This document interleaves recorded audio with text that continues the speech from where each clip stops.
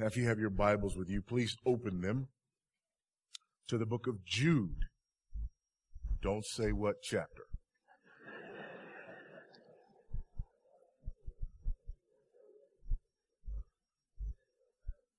Open them to Jude.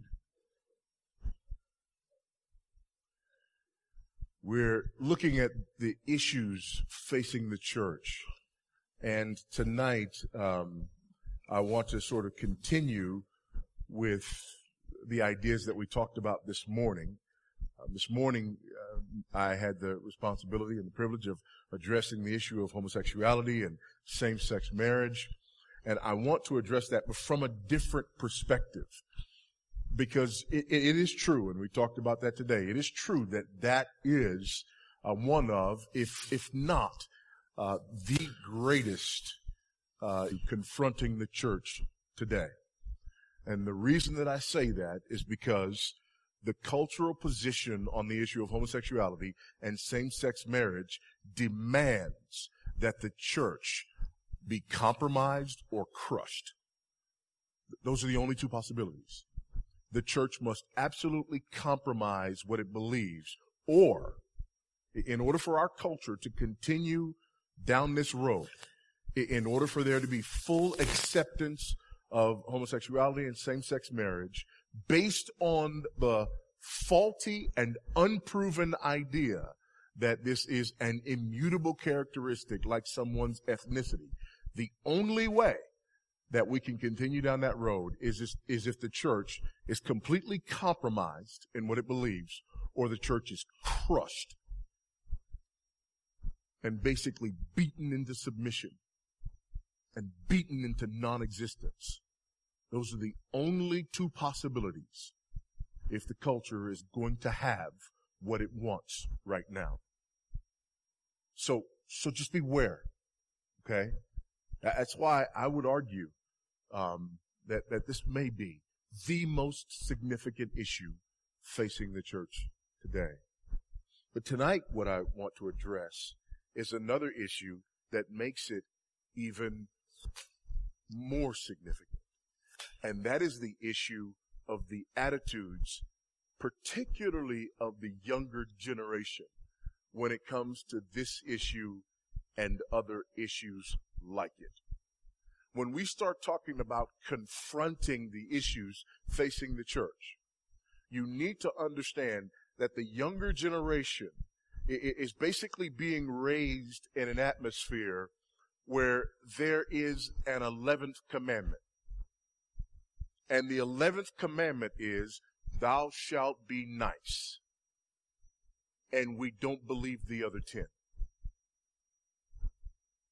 Thou shalt be nice. And what that looks like is this.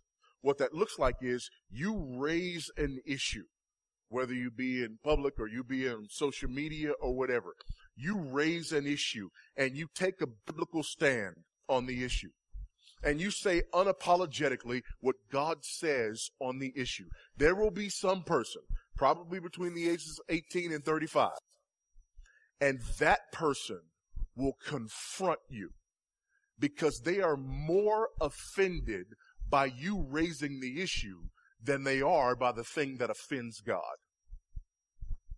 They're more offended by you as a Christian taking a stand than they are by the abomination that shakes its fist in God's face. And there have been more than one instance where I've pointed this out to people, where people have come and they, want to confront me because of a message that I preached or because of something that they heard or something that I've written, and they're just upset and they're just offended because it's just not nice.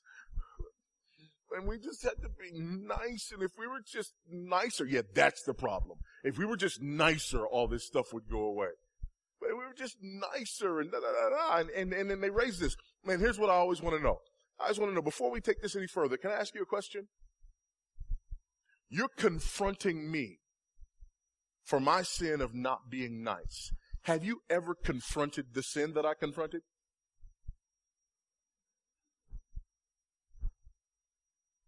And the answer is always no. In other words, the homosexual can shake his fists at God. The abortionist can destroy the very image of God.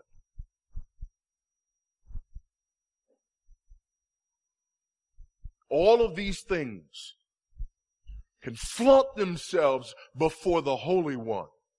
And the only thing that gets you so upset that you have to fire off a confrontational email is if someone has the audacity to say what God says about the sin.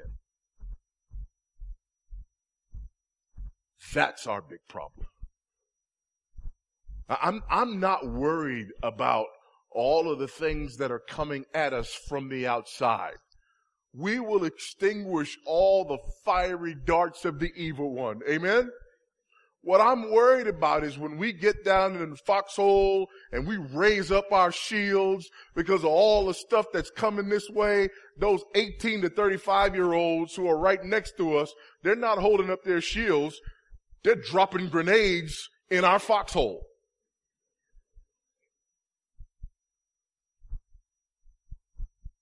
Because nothing offends them more than not being nice.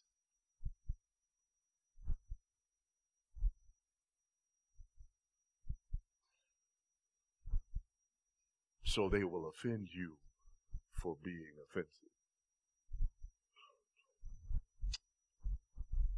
Some of them don't even like the idea of confronting these cultural issues.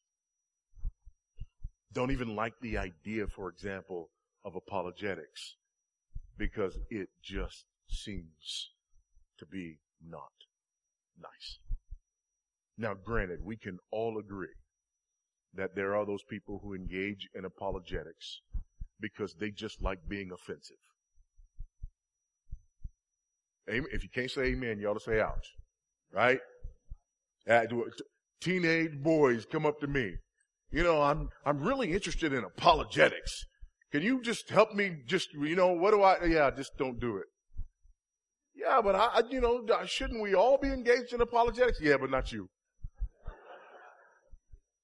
Because you just like the sound of your own voice and you just like to argue with people.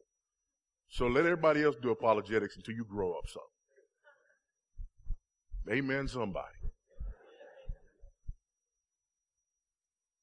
But those individuals aside, I'm not talking about those individuals who are genuinely offensive, who may need to be, sort of brought to the side and spoken to about the way that they approach things. That's not what I'm talking about.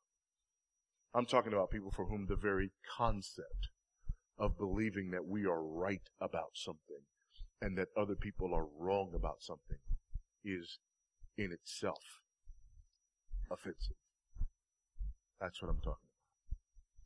So here in Jude, I want us to look at this text and address some of the objections that people have to the very approach that we're taking here this week. Jude writes, Jude, a servant or slave of Jesus Christ and brother of James. To whom is he writing? This is very important. To those who are called. Amen. Beloved in God the Father. Hallelujah. Kept for Jesus Christ. If I had another one, I'd raise it. Praise the Lord.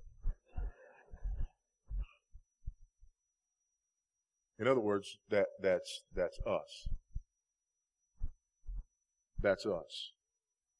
What's interesting about this is that for many of us, we have the idea that engaging in apologetics, engaging these cultural issues, and when I say apologetics, and I'm defining apologetics quite simply as knowing what you believe, knowing why you believe it, and being able to communicate that to others in a winsome and effective way. That's what I mean when I'm talking about apologetics. For most of us, we think apologetics, that's for those, special forces Christians who drop in behind enemy lines with nothing but a toothpick, And then that's for those people. And they know everything about everything. They know everything about philosophy. They know everything about every world religion. They know everything about stuff they don't even know about. That's how smart they are. This man is so smart, he knows the stuff that he doesn't even know, so that when you bring up the stuff that he doesn't know, he answers you because he knows that too.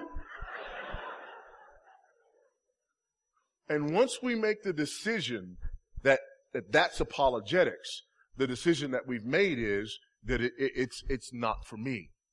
I'm not responsible to engage in this process.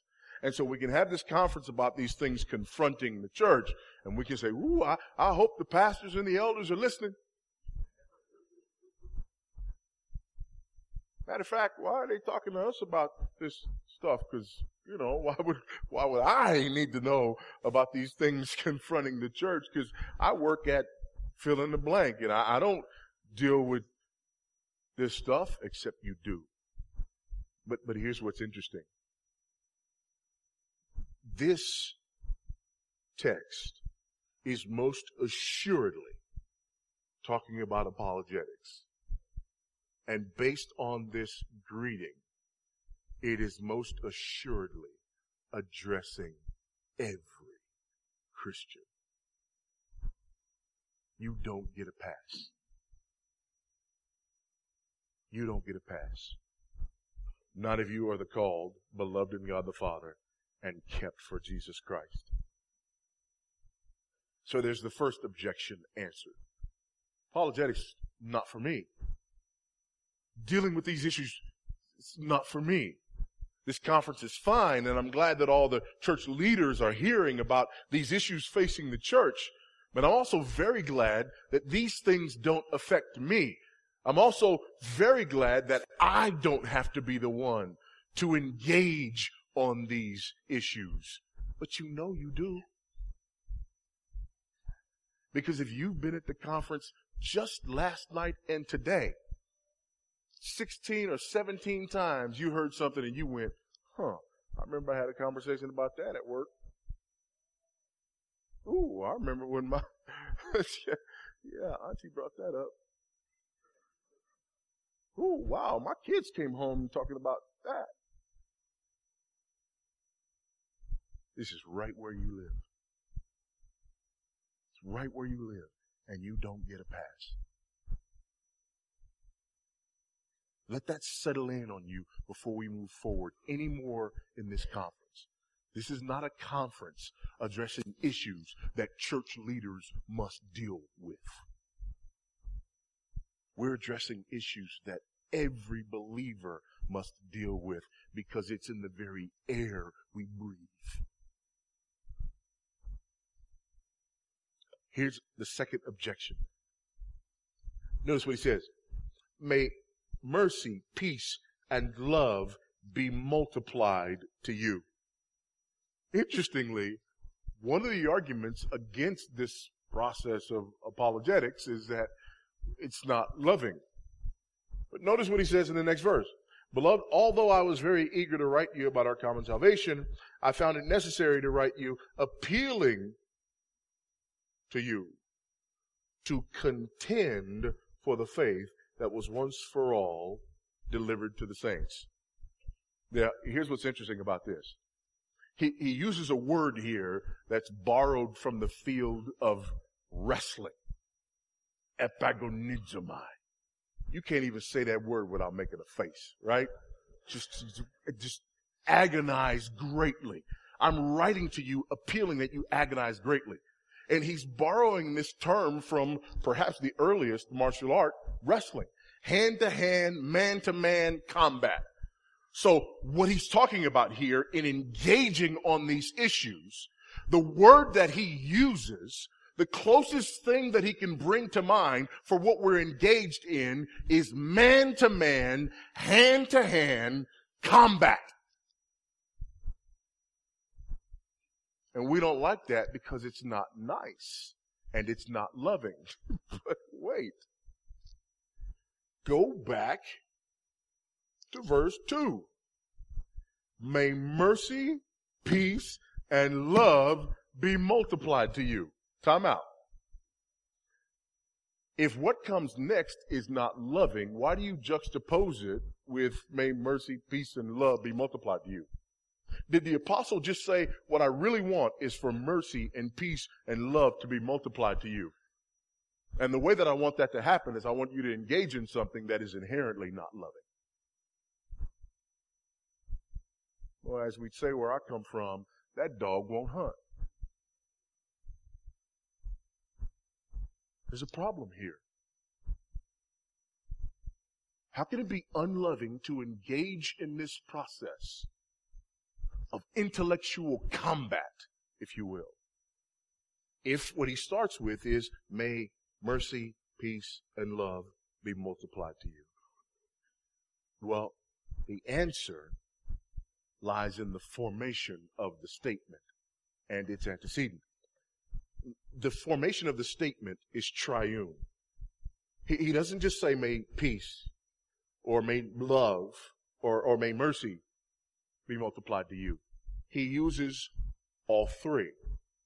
And he uses this tripartite statement right after he says, to those who are called, beloved in God the Father, and kept for Jesus Christ. Now, that's a not so veiled Trinitarian reference. If you fill in the blanks, here's what he said. Those who are called by the Holy Spirit, beloved in God the Father, and kept by Jesus Christ. In other words, he uses a Trinitarian reference to what it means to be a Christian, and then a tripartite reference to what it means to be loved by God. So he's juxtaposing this idea of love with this idea of the Godhead. Here's something that's very interesting. Do you realize, for example, that in Unitarian religions, you cannot say what we can say, which is God is love? A Muslim cannot make that claim. A Muslim would not make that claim. God is love. Even if a Muslim wanted to make that claim, philosophically there would be a problem. You see, their radical Unitarian view of God has God as an isolated unit, not as a triune God who has existed forever as Father, Son, and Holy Spirit in perfect harmony and unity within himself. Which means that the greatest thing the Muslim could hope for is the idea that God became love. Why? Well, because if there was ever a moment when there was no one or nothing for God to relate to, then the concept of love would not have existed. But if there is a God who has existed eternally as Father, Son, and Holy Spirit in unbroken unity, in unbroken love in the Godhead, the Son, eternally begotten of the Father. The Spirit, eternally proceeding from the Father and the Son. The Spirit, as Jonathan Edwards says, the personal manifestation of the love between the Father and the Son. Then we can make the statement that God is love and that God has always been love. In fact, you cannot comprehend love apart from understanding the love that God is in himself. In fact, you can't understand your salvation apart from understanding the love of the Godhead. And this is what he does when he juxtaposes these statements. In other words, your salvation is a byproduct of the love of God. The Father, out of his love for the Son, bequeathed a people to him. In eternity past, a love gift to the Son. And the Son, out of his love for his Father, wrapped himself in flesh and came to redeem the love gift that the Father gave to him in eternity past, and laid down his life for his bride, the church, as first and foremost an act of loving obedience to his Father who gave him this love gift. The Spirit, in his love for the Father and the Son, actually applies the redemption that the Father bequeathed and the Son accomplished in real time in the lives of believers as he awakens them and calls them to repentance and faith, so that the love of the Godhead is fulfilled every time someone comes to faith in Christ. It is the manifestation of the Father's bequeathing them as a gift, the Son's redeeming them on the cross, and the Spirit's applying that redemption so that the love of God can actually overflow in creation through the redemption of the elect to the glory of Almighty God.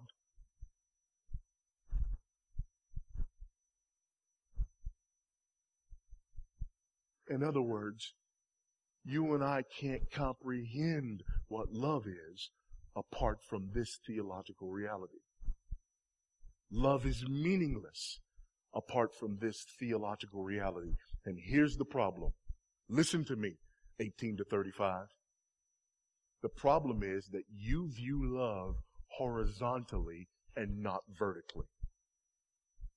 The problem is that you believe love is defined and determined by how you or I make the other person feel. And if we do anything that upsets the other, if we do anything that offends the other, we immediately declare that that's not loving. But once you understand that love cannot and must not be defined horizontally, but must first and foremost be designed or defined vertically, once you understand that we look to the Godhead to explain to us what love is, and we look to the redemption of God's elect as the ultimate manifestation of what love is, then you recognize that your horizontal relationship, if it is to be a loving one, it must first and foremost be submitted to the vertical relationship between the Father, the Son, the Spirit, and His elect. Therefore, there are things that I could do horizontally that absolutely offend you and are absolutely loving. Because there are things that are true because God says they're true. And because God is love, I bring those things to you as an act of love from the God who is love, who also defines love, who also manifested the ultimate expression of love. And whether you like it or not, it's loving. Once we understand that love is defined vertically, before it can be defined horizontally, we address this particular issue. It is not loving, for example, for me to deny a truth that comes from the God who is love in order to appease an enemy of God. That can't be loving. The only way that could be loving is if this enemy of God is being allowed to define love for me.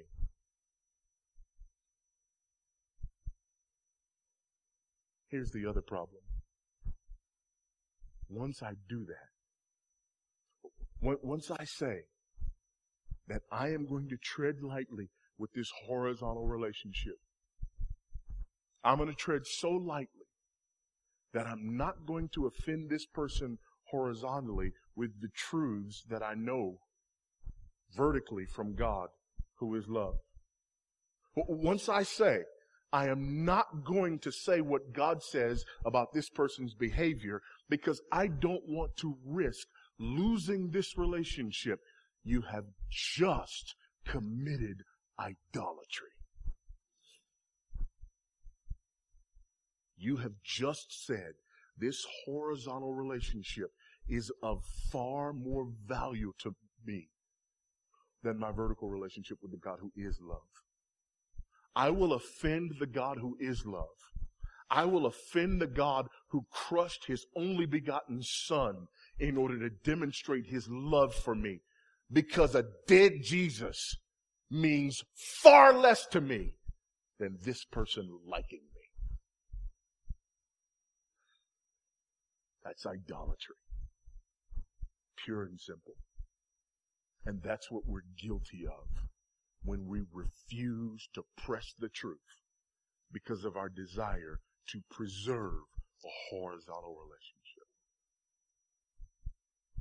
When we understand this rightly, we get how contending can be loving. Third objection. A third objection is that, that we just need to be about, be about the main thing. We just need to be about the gospel and the main thing. We just don't need to be about all these other issues. These other issues will take care of themselves. We need to be about the main thing, not these secondary issues. And these are all secondary issues because everything is secondary to the main thing of salvation, right? Okay. Beloved, although I, by the way, the I is an apostle under the inspiration of the Holy Spirit. You good? You got me? We all right? So the I there. This is, I need you to know you're following me right here, okay? This is an apostle under the inspiration of the Holy Spirit. I need you, okay, thank you. The Namibians, they helped me out. Yeah, thank you. The rest of y'all I don't know, you trying to trick me? Or you trying to... Although I was very eager to write to you about our common salvation, an apostle under the inspiration of the Holy Spirit was eager to write to God's people about salvation. Main thing, right? Amen? You don't get more main thing than that main thing. That's keeping the main thing the main thing. Everything that's not that thing is not the main thing, right? Eager to write to you about our common salvation, I found it necessary to write appealing to you to contend for the faith that was once for all delivered to the saints. Time out.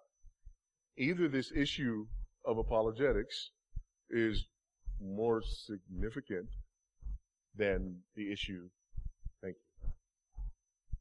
you, than the issue of salvation, or this issue of apologetics is actually a servant of the issue of salvation. But here's what we know. It's not contradictory to the issue of salvation. Because an apostle, under the inspiration of the Holy Spirit, says, I was eager to write to you about our common salvation. But I just had to do something. I had to write to you. And I had to urge you to contend, to wrestle, to fight in the marketplace of ideas.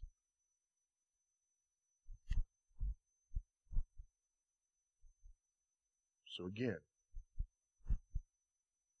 this is not failing to make the main thing the main thing.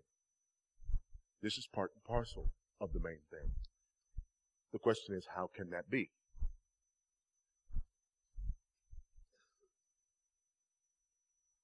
Look at the next part of this. 4. Certain people have crept in unnoticed, who long ago were designated for this condemnation. Man, we go from agonizing greatly to now he's condemning. Just not nice, right? Get over it. Ungodly people. It gets even worse. You're condemned. You're ungodly. Now he's name calling, right? Ungodly people who pervert the grace of our God into sensuality and deny our only Master and Lord Jesus Christ. Why is this? a first priority issue. Here's why. I was eager to write to you about our common salvation. It was really important to me to write to you about our common salvation. However, I had to change gears, and I had to write to you, and I had to encourage you to contend, to fight, particularly with some condemned, ungodly people. Why is it so important that you contend with these people, that you fight with these people? Here's why. Because they're turning grace into lawlessness, and they're denying Jesus Christ.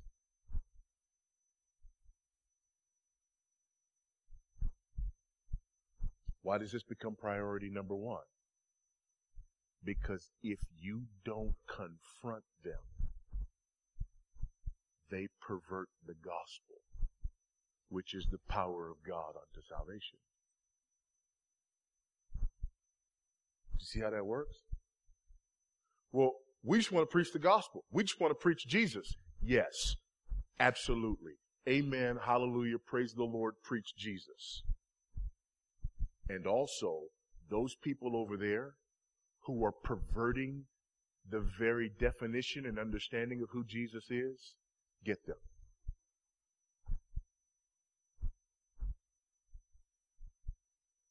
This is why a basic requirement for eldership, for example, according to Titus 1:9. What is it?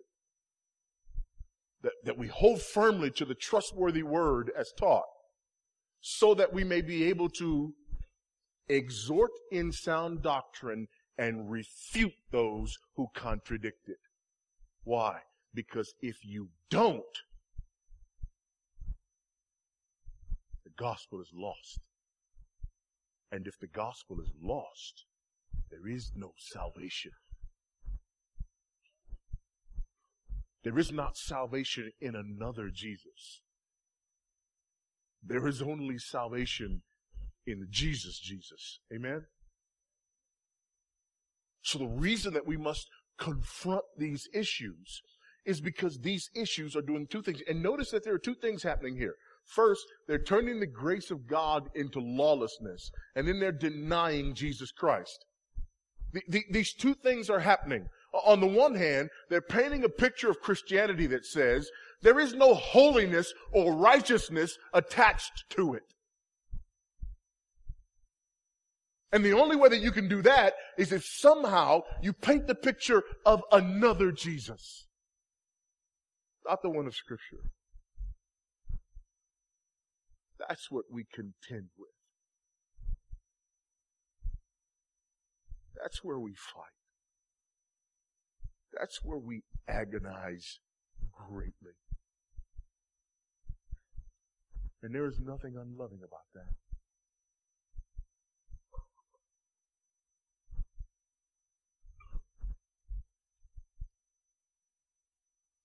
There is a story. A story from 1611. And we sometimes read it at home, and sometimes we listen to it at home.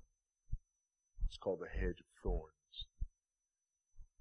It's a story about this brother and sister. 1611, England. Small town. And they are off to school, and there's this hedge of thorns. This huge hedge. They can't even see over the hedge. And they want to know what's on the other side of the hedge. And they're curious, and they go to the hedge, and they, try to peer through the hedge, and they get stuck by the thorns, and they get cut by the thorns, and so on and so forth. One day the brother tries to dig a hole in the hedge and send his sister through the hole. She gets caught in the hedge. He has to pull her back, and he almost takes her eye out.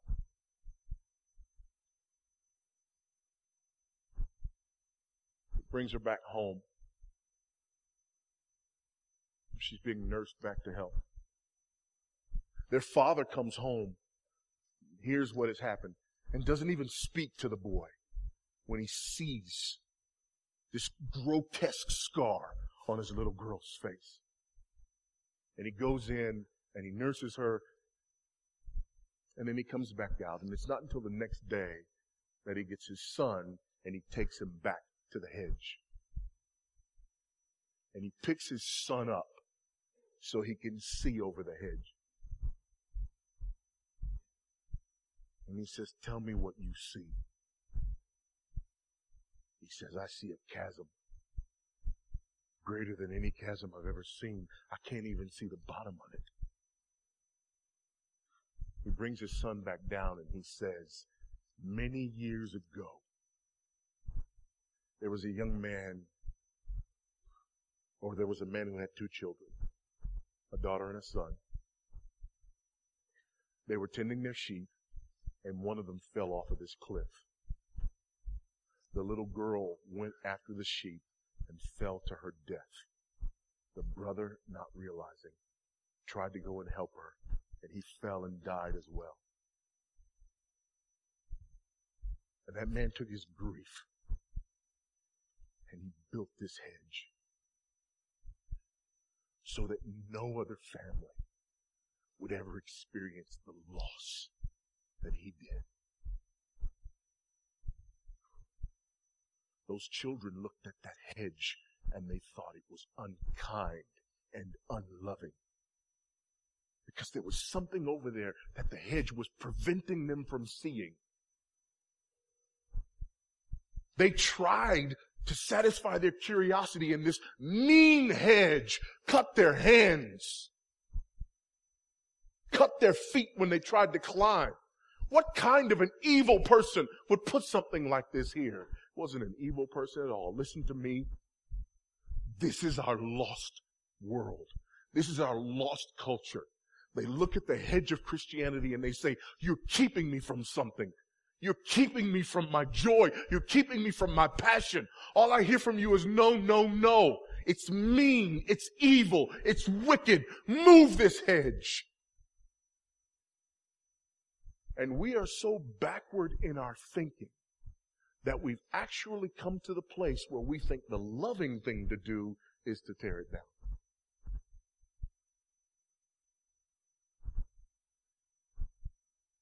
When in fact, nothing can be further from the truth.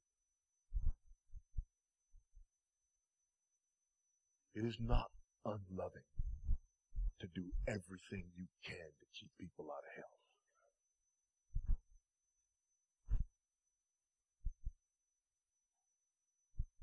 It is most assuredly not unloving to tell people the greatest love story that has ever been told, and the love story that makes all other love stories make sense, because without this love story, we don't even have the very concept of love.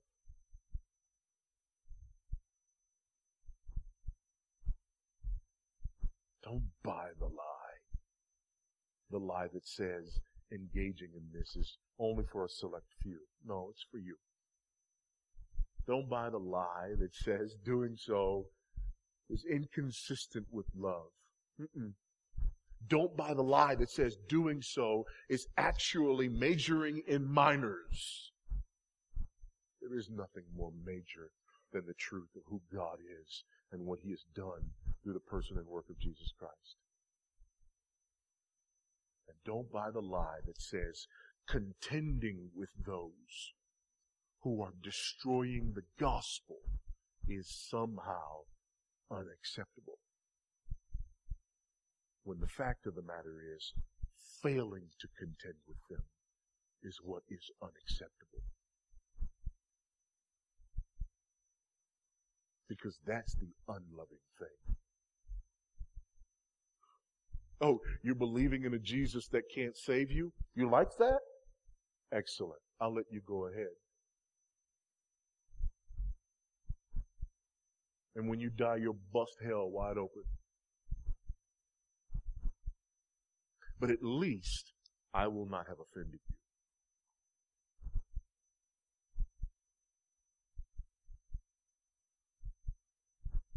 Contend for the faith. the faith that was once for all handed down to the saints. For there are persons who were long ago marked out for this condemnation. Ungodly persons who, through these very issues we're addressing this week, turning the grace of God into lawlessness, sensuality, and denying our Master and Lord Jesus Christ. And they must not be allowed to do so.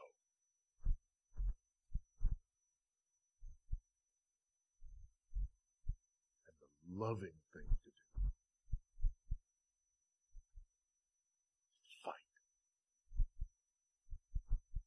Fight for truth. Fight for the gospel. Fight for souls. Fight for the greatest love story that has ever been told. For the love story without which no other love story has ever or will ever make any sense.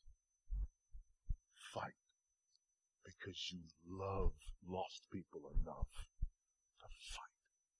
Because you love the gospel enough to fight. Because you desire that Christ might have the fullness of the reward for which he died.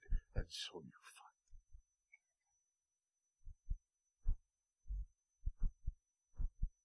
Let's pray.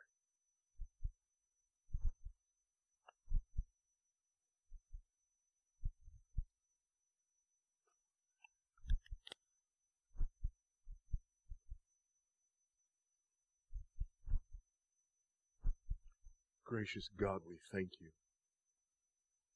We thank you for your goodness and your mercy and your kindness toward us. We thank you for the mercy and peace and love that have been multiplied to us. We thank you for the love that the Father bestowed upon the Son by bequeathing to him a people. We thank you for the love that the Son expressed by redeeming that people.